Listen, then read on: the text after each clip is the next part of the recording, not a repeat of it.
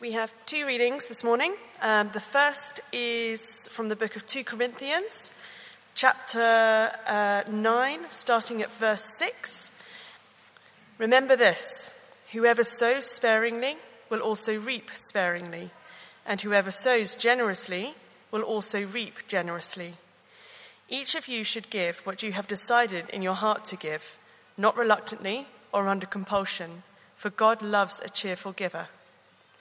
And God is able to bless you abundantly, so that in all things at all times, having all that you need, you will abound in every good work. As it is written, they have freely scattered their gifts to the poor, their righteousness endures forever. Now he who supplies seed to the sower and bread for food will also supply and increase your store of seed and will enlarge the harvest of your righteousness. You will be enriched in every way so that you can be generous on every occasion, and through us your generosity will result in thanksgiving to God. This service that you perform is not only supplying the needs of the Lord's people, but is also overflowing in many expressions of thanks to God. Because of the service by which you have proved yourselves, others will praise God for the obedience that accompanies your confession of the gospel of Christ, and for your generosity in sharing with them and with everyone else. And in their prayers for you, their hearts will go out to you because of the surpassing grace God has given you. Thanks be to God for his indescribable gift. The second reading is from the book of Malachi. It's chapter 2, starting at verse 17. You have wearied the Lord with your words. How have we wearied him, you ask? By saying, all who do evil are good in the eyes of the Lord, and he is pleased with them. Or, where is the God of justice? I will send my messenger who will prepare the way before me. Then suddenly the Lord you are seeking will come to his temple. The messenger of the covenant, whom you desire, will come, says the Lord Almighty. But who can endure the day of his coming? Who can stand when he appears? For he will be like a refiner's fire or a launderer's soap. He will sit as a refiner and purifier of silver. He will purify the Levites and refine them like gold and silver. Then the Lord will have men who will bring offerings in righteousness, and the offerings of Judah and Jerusalem will be acceptable to the Lord, as in days gone by, as in former years. So I will come to put you on trial. I will be quick to testify against sorcerers, adulterers, and perjurers, against those who defraud laborers of their wages, who oppress the widows and the fatherless, and deprive the foreigners among you of justice, but do not fear me, says the Lord Almighty. I, the Lord, do not change. So you, the descendants of Jacob, are not destroyed. Ever since the time of your ancestors, you have turned away from my decrees and have not kept them. Return to me, and I will return to you, says the Lord Almighty. But you ask, how are we to return? Will a mere mortal rob God? Yet you rob me. But you ask, how are we robbing you? In tithes and offerings. You are under a curse, your whole nation, because you are robbing me. Bring the whole tithe into the storehouse, that there may be food in my house. Test me in this, says the Lord Almighty, and see if I will not throw open the floodgates of heaven and pour out so much blessing that there will not be enough room enough to store it. I will prevent pests from devouring your crops, and the vines in your fields will not drop their fruit before it is ripe, says the Lord Almighty. Then all the nations will call you blessed, for yours will be a delightful land, says the Lord Almighty. This is God's word. Do keep Malachi open. That's where we are. If you're joining us, we've been working our way through this little book of Malachi for a few weeks now. We come to this section, which, not by design, because we're not that clever, happens to be on money when I've stood up and mentioned that anyway. Just not that able to coordinate such things, but there we go. Let me lead us again in prayer as we look at this together.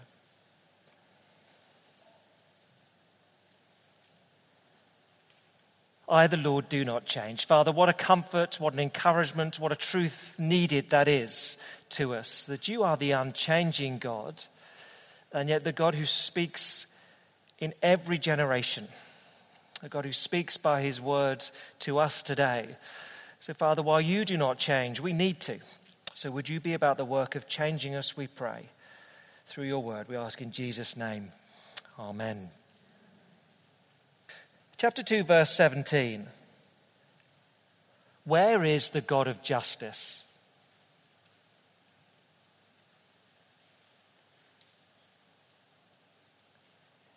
If he hates evil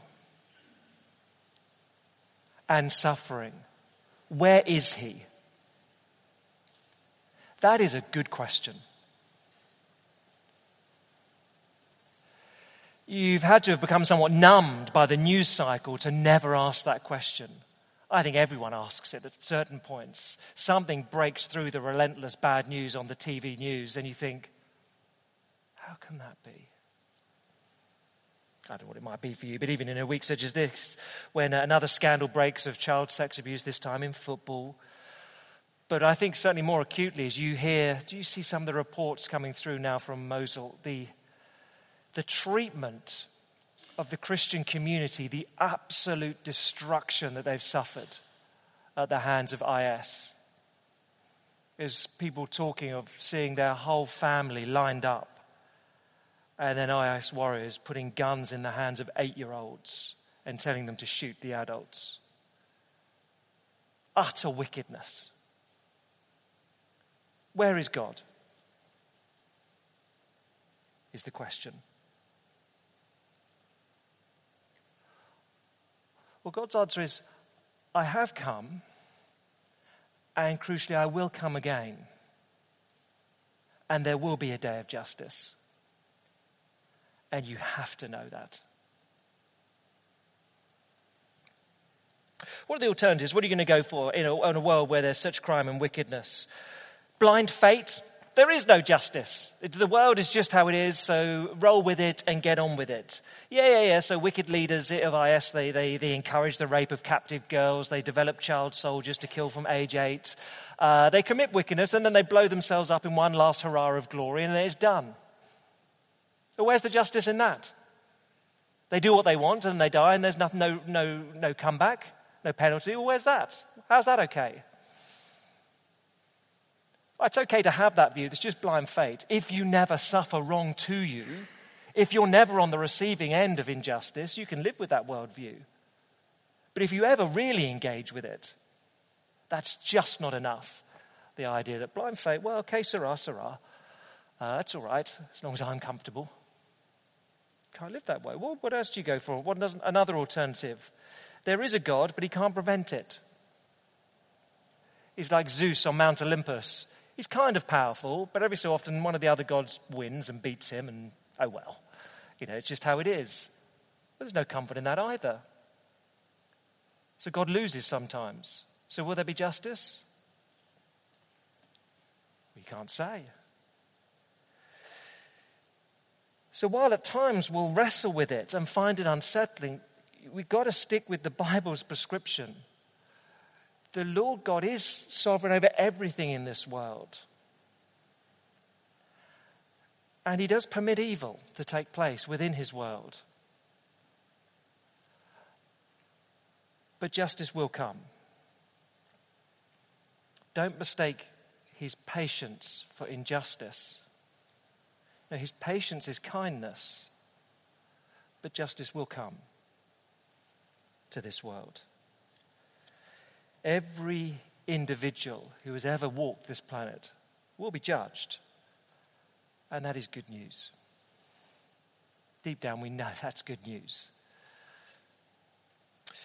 Now if you are just joining us, then we are in this book of Malachi. And Malachi really, it's 6 questions that the people put to the Lord. They're the complaints of a half-hearted people. It's a loveless marriage really between God and his people. The Lord's love is constant, but theirs is not. The people, they can't be bothered to divorce God. They're not that animated. They haven't got that much oomph to them. But they're content to live in a loveless marriage. They're just going through the motions. They wave at one another in the mornings. They agree who'll buy the bread, but then there's nothing else for the rest of the day. It's a loveless marriage. They're going through the motions and they're questioning the Lord. What's the point of this relationship? What's the point in following you? As you get 6 questions throughout the book of petulance, of irritation. And so here's one of them in chapter 2, verse 17. Where's the God of justice? Then we'll get to the other one. Secondly, in chapter 3, verse 6. How do we return to you? What does that mean? But let's take them in turn, these two questions today. First then, where is the God of justice? Now, let me just be clear. This is a petulant question. You can see what they're doing. Verse 17. God says, you have wearied the Lord with your words. Oh, how have we wearied you, for goodness sake? This is not a question that the psalmist might ask. How long, Lord? Why do the wicked get away with that, Lord? That's the question of, the psalmists have a question which is, Father, why? This is petulant, annoyed, irritated, and they're wearying the Lord with their question. How long? You see how they put it, verse 17. All who do evil are good in the eyes of the Lord, and he's pleased with them. Where is the God of justice? What is God doing? He's swapped the labels over on humanity. He's just taken one label off a bottle and put it on another one. He's taken evil and put it on good, and taken good and put it on evil. What's the point in following a God such as that? Where is justice in this world? The evil flourish, the good do not. But God says, well, here's his response in verses 1 to 5. And you can put it this way. He has come to purify, 1 to 4, and he will come to judge. Two comings of the Lord. One is to refine. One is for retribution. So first then, verses 1 to 4, he came to purify. Let me read it. Chapter 3, verse 1. I'll send my messenger, says the Lord, who will prepare the way before me. Then suddenly the Lord you are seeking will come to his temple. The messenger of the covenant whom you desire will come, says the Lord Almighty. Here's a pattern that he gives us he'll give us next week in chapter 4, verse 5. Maybe we'll just want to flick there. Chapter 4, verse 5, I'll send the prophet Elijah to you before that day of the Lord comes. So God says, look, what will happen will be like this. I'll send a messenger, prophet, like Elijah, and then I will come. Well, the New Testament makes clear. John the Baptist was the prophet, like Elijah, and then Jesus came. It's a prediction of that is being spoken of here. So Jesus will come. What will he do? Well, it's future here, but of course this side of the cross, we're looking backwards. What did he do? So verses 2 to 4 are a description of the work of Jesus in the first century. Malachi is using language that they'd have understood back then. But this is what's being described. Verse 2. Who can endure the day of his coming? That is Jesus. Who can stand when he appears? For he will be like a refiner's fire or a launderer's soap. He will sit as a refiner and purifier of silver. He will purify the Levites and refine them like gold and silver. Then the Lord will have men who will bring offerings in righteousness. Notice here who is refined. It's not the people. It's the Levites. That is the priestly class. They've been the problem throughout the book of Malachi if you've been here. They were second-hand car salesman, dodgy type characters. They'd take your offerings, but they would take a cut for themselves. They were completely immoral. So the problem was that the priests didn't do what they were meant to do. So the people came and brought their offerings for sin, a goat or a pigeon, their free will offerings of thanksgiving. But they were never acceptable to God because the priest and the priests were unacceptable. That was the problem then. So the first thing that's needed is for pure priests. So do you see, Malachi, let me try and explain the parallel. Malachi says God will purify the Levites so that the offerings to God's people are acceptable. New Testament, Jesus is the pure high priest. If you trust in him, then your offerings or sacrifices are acceptable. Do you see how that works? Or as it's put in the New Testament, Hebrews 13 will be one very, very clear place. Hebrews 13:15. Through Jesus, because he's a good high priest, through Jesus, let us continually offer to God a sacrifice of praise. Don't forget to do good and share with others. With such sacrifices, God is pleased. People now, the things we do are pleasing to God because they go through Jesus. We have a great priest. Or, daft example, I might have something desperate. I'm desperate to tell Theresa May something. You might think, I'm desperate to tell her a few things. But anyway, just think one thing. There's one thing. Perhaps somehow, like I'm a Jack Bauer type figure. I've discovered some plot to destroy the UK. Not Brexit. Don't go there. It's not a political comment. This is, some virusy, nuclear-y type thing rolled into one. There's a plot to destroy the UK, and I'm desperate to tell Theresa May. I go to 10 Downing Street. And I've seen how it works on the telly. 10 Downing Street's got a magic door. You just walk up, whoop, and the door opens. You never knock on the door, do you? Whenever anyone walks up, whoop, it just opens. So I know how that works. So I go up to the door. Of course, I don't get anywhere near the door. I'm stopped at the gate. And I think, but I've got to tell Theresa May there's a nuclear, biological, chemical-y thing about to land with aliens in the UK, and I must tell her. I've got no chance. You never take my call. It's the Reverend Matthew Fuller, you know. You're never going to take my call. But, what if I'd gone to university and was best mates with her beloved nephew? And I ring him and say, look, Stephen, we've got to speak to your aunt. He says, yeah, it's all right. I'm having dinner with her tonight. Come with me. Well, okay, tonight. But there is, we've only got 24 hours, and it's in real time, this crisis. But anyway, it sort of works. And, I can go through him and then I have access. Well, our sacrifices, all the things we do, the lives, the good deeds we do, they're all acceptable to God now through Jesus. That's the promise here in Malachi. When Christ came, he's the pure high priest. Now through him, we can live a life that's pleasing. Okay. But crucially to this question, second little thing here, verse 5, he will return to judge. Judgment will come, verse 5. So I will come to put you on trial. I'll be quick to testify against sorcerers, adulterers, and perjurers, against those who defraud laborers of their wages, who oppress the widows and the fatherless, and deprive the foreigners among you of justice. But do not fear me, says the Lord Almighty. Now look, that's an eclectic list to our title, to our sort of ears, isn't it? What are the most wicked things in society? You probably wouldn't go for sorcerers. But there's social justice there. There's all sorts of things in the list. I guess the summary is, you don't fear me in the last clause. Not a cowering fear. It just means obey the Lord. You don't obey me. You don't trust that I should be followed. So essentially the people say, petulantly, where's the God of justice? And the Lord's response is, are you ready for me?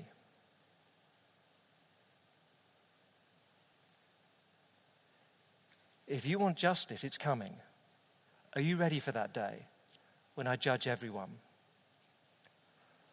Oh, if you've trusted in my Son, Jesus Christ, then you're acceptable to me. But otherwise, if you're judged on your own merits, really?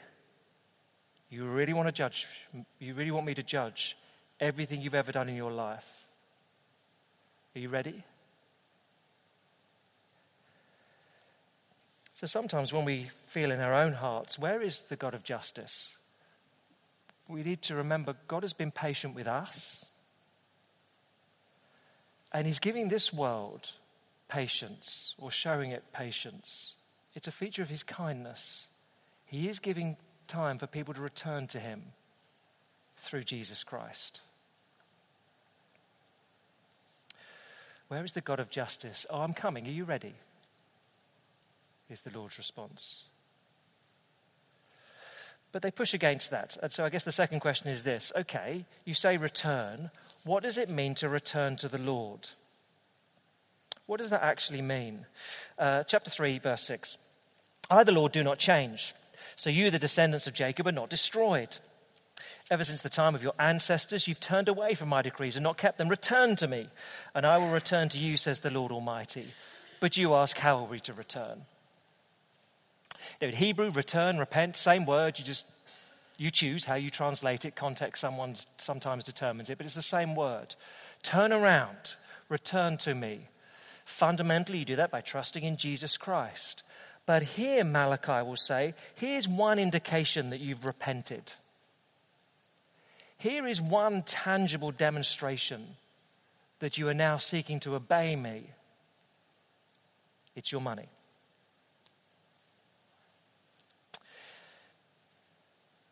They ask, verse 7, how are we to return? The Lord's response, verse 8, will a mere mortal rob God? Yet you rob me. How do we return to him? Answer, you stop robbing him. Very silly thing to do, to try and rob money from God, isn't it? I mean, he's got the most perfect CCTV system in the world. He's omniscient and omnipotent. He knows everything, sees everything. So it's a very silly thing to try and rob the Lord. But look at this. Let's read the detail. It's a very striking promise that gets made. Verse 8, you ask, how are we robbing you? Answer, in tithes and offerings. You are under a curse, your whole nation, because you are robbing me.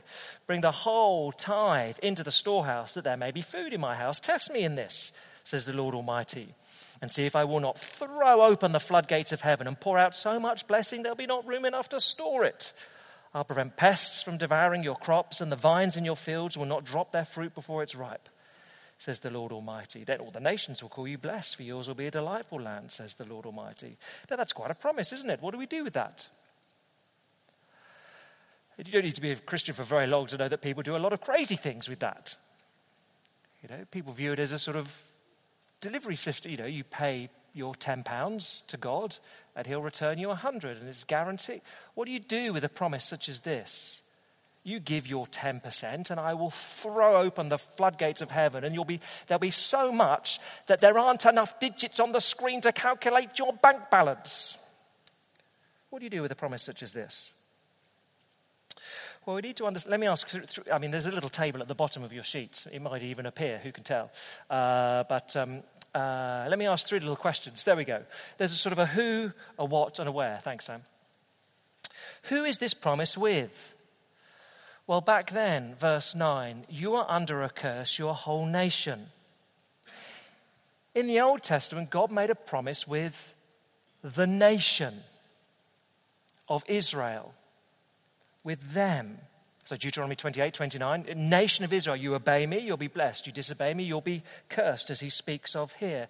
It was never in the Old Testament universally applied to individuals. It's not a promise for individuals. Or you look at someone like Job, who God says, here is the most blameless man who's ever walked the planet. And what happens to him? Catastrophe, catastrophe, catastrophe, catastrophe. He loses everything. Oh. Not many of those who I guess will be known as prosperity preachers, who love verses such as this, give to me and you'll get more back from God. Not many preach on Job. It's a promise to the nation, corporately back then, not so much to individuals. In the New Testament, God makes a new covenant with his church. So again, we need to be slow to say this is a promise for individuals. Can't always be that. Well, hold on a minute. In the pages of the New Testament, you see Jesus walking, the only perfect man who's ever lived, who has nothing. So you just need to be careful who it's a promise with. Where is the promise? We'll ask that one second. It's in the land. So in the Old Testament, the promise was always tied to the land. Israel is an arable economy. So they grow crops and harvest, etc., etc., etc. So they are told every year, annually, 10% of everything you grow, you give to the Lord. Actually, let's put it more specifically. 10% of everything you grow, your tithe, annually, you give to the temple. It's for the upkeep of the temple in Jerusalem and the paying of the Levites. On top of that, as he indicates here, you make offerings. So it's 10% to the temple, And then you make offerings for Thanksgiving offerings. Every 3 years, there's another tithe, the triennial tithe for those who are poor, to cope for them. So it was never just 10% in the Old Testament. You've got tithes and those offerings on top. But it's all tied to the land. Now, for you and me, if we had to give 10% of everything we grew, I mean, that's sort of a little bit of a dead daffodil or something. It's obviously not quite the same. In the New Testament, the chief blessing is the promised land of heaven. Not a physical land, the promised land of heaven. So, for example, Matthew 19, the rich young ruler says to Jesus, "What must I do to inherit eternal life?" And Jesus says, "Sell everything you have, give to the poor, then you'll have treasure in heaven." Or the Sermon on the Mount, make sure you're storing up treasure in heaven. So where is this abundant blessing? Well, primarily for us Christians now, it's in heaven, not in a land. The promised land is not Israel for you and me. It's in glory. There's a who, there's a where, and what. Well, of course, it's obvious back then. What is the blessing? The promise is of an enormous harvest of wine and grain. Now, I take it that you and I, not many of us have our sort of homebrew kits. One or two of us could do okay if we got a sort of abundance of grapes landing in our lounge. Abundance of grain. Again, we don't want that, and that's not what we get. What is the promise?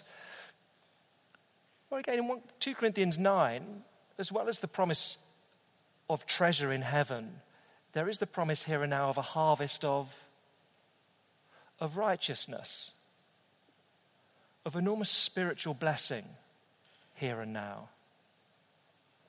So what do we do with this promise? Who's it for? Well, now it's for the church. Where is it? Well, primarily physically, treasure is in heaven.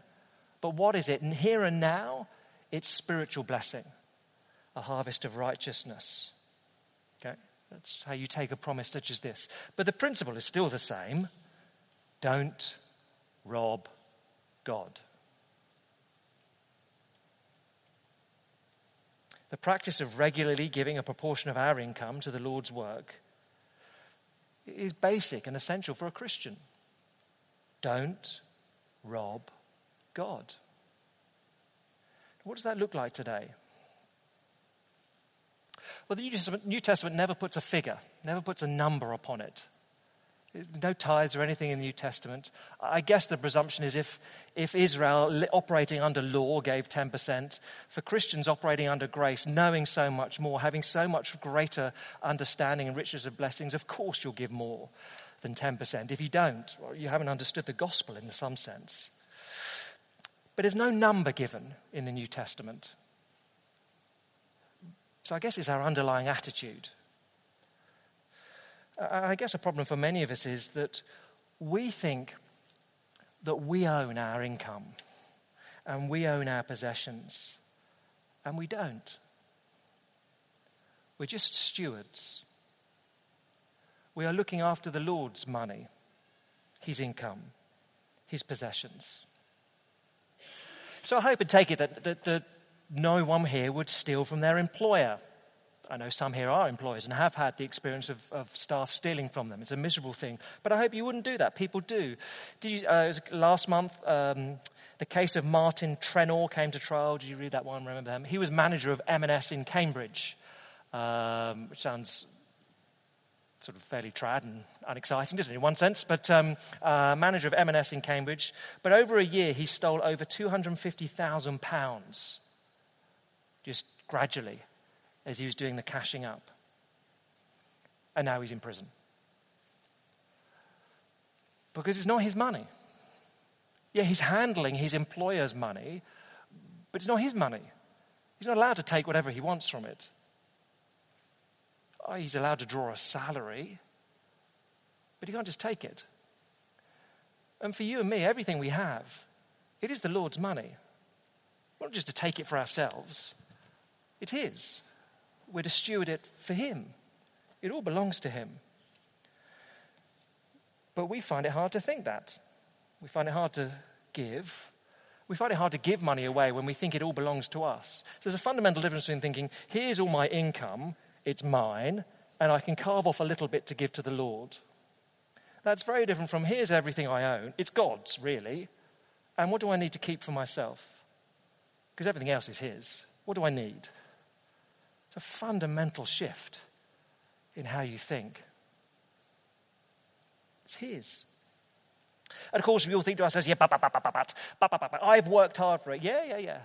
I've worked long hours. Yeah, and the Lord gives you your energy. Yeah, it's my intelligence. Yeah, but the Lord gave you your brains. But I've exploited this opportunity. Yeah, but which he gave to you. It's all from him. There is nothing you have which you would not have but from the hand of God. It's his.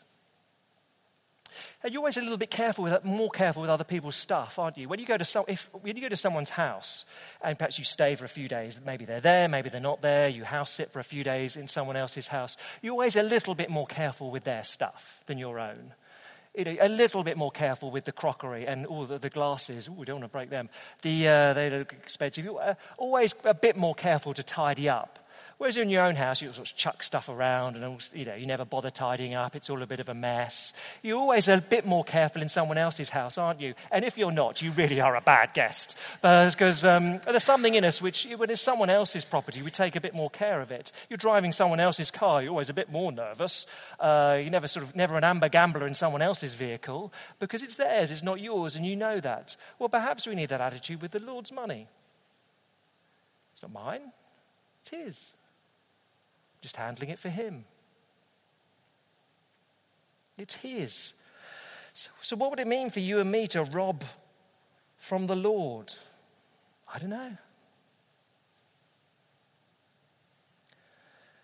The principles that were there in 1 Corinthians 9. Remember this.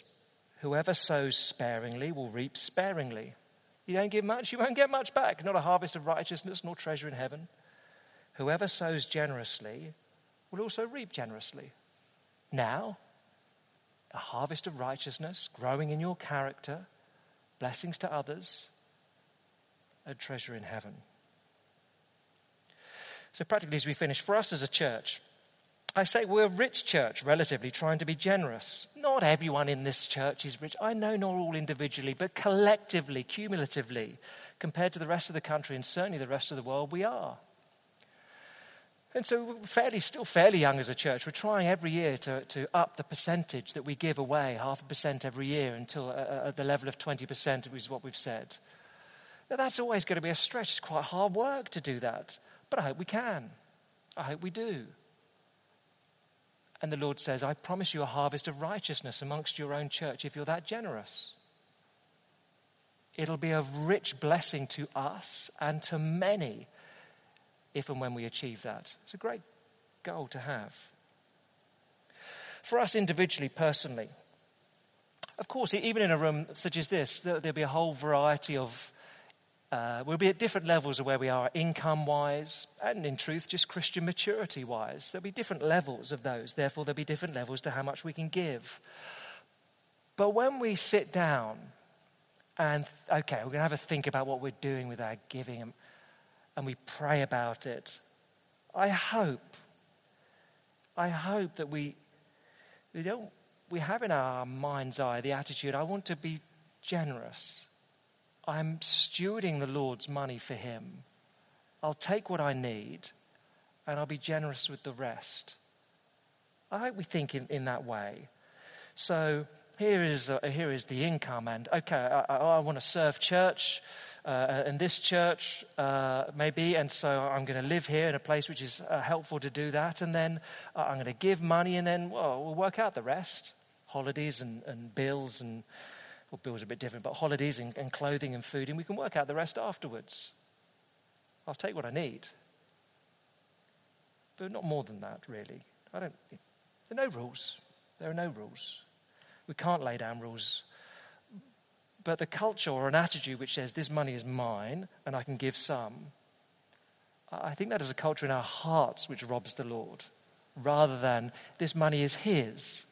I'll take some, but give as much as I possibly can. I think it's an attitude of heart more than raw numbers. But here is an indication of whether you've really returned to the Lord wholeheartedly. Are you robbing him? I hope not. And I hope we'll see personally, and for us as a church, the floodgates opened for a harvest of righteousness. So 2 questions that they ask. The Lord, where is the God of justice? I'm returning. Are you ready? Says the Lord. I will bring justice when I come. Are you ready? Have you trusted in my Son, Jesus Christ, and therefore do you live your life through him? That is the most important thing you need to do. Offering sacrifices through him, because only through him can anything you ever do be acceptable. Are you ready for him? You need to know chapter 3, verse 6, that the Lord does not change. It is a wonderful statement. He doesn't change. Therefore, you can rely on him to always provide. You can rely on him to be generous. You can rely on him to bring justice and reward. He has, in the first century, already thrown open the floodgates of heaven to pour out the blessing, if I could put it in those terms, of his Son. And as Paul would put it, if God has given up his Son for us, you can trust him to give all things. If God has given up his Son, you can trust him to bring justice. You can trust him to reward you. Absolutely. But he'll return. Justice will return with Jesus Christ. Are you ready for him? Have you trusted in him? Have you shown that in your life? Justice will come. Let's pray together.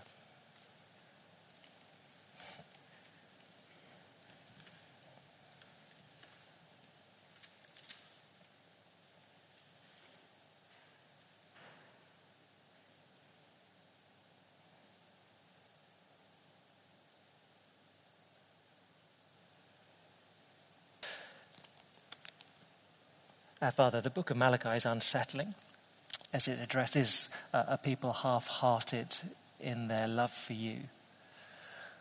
And we know that in our own lives. We are so very grateful, those of us who are Christians, to know that whatever we do for you is acceptable because we're trusting in Jesus Christ and he gives us access to you. But Father, would we, as those who know that, who know the wonderful freedom of coming before you, the freedom of all our offerings being acceptable, would we not rob you? Rather, would we be known as a generous people? Because we know we're rich spiritually. Therefore, we're willing to give of our wealth now, looking for a harvest of righteousness in this life and looking forward to great treasure in heaven. We ask it in Jesus' name. Amen.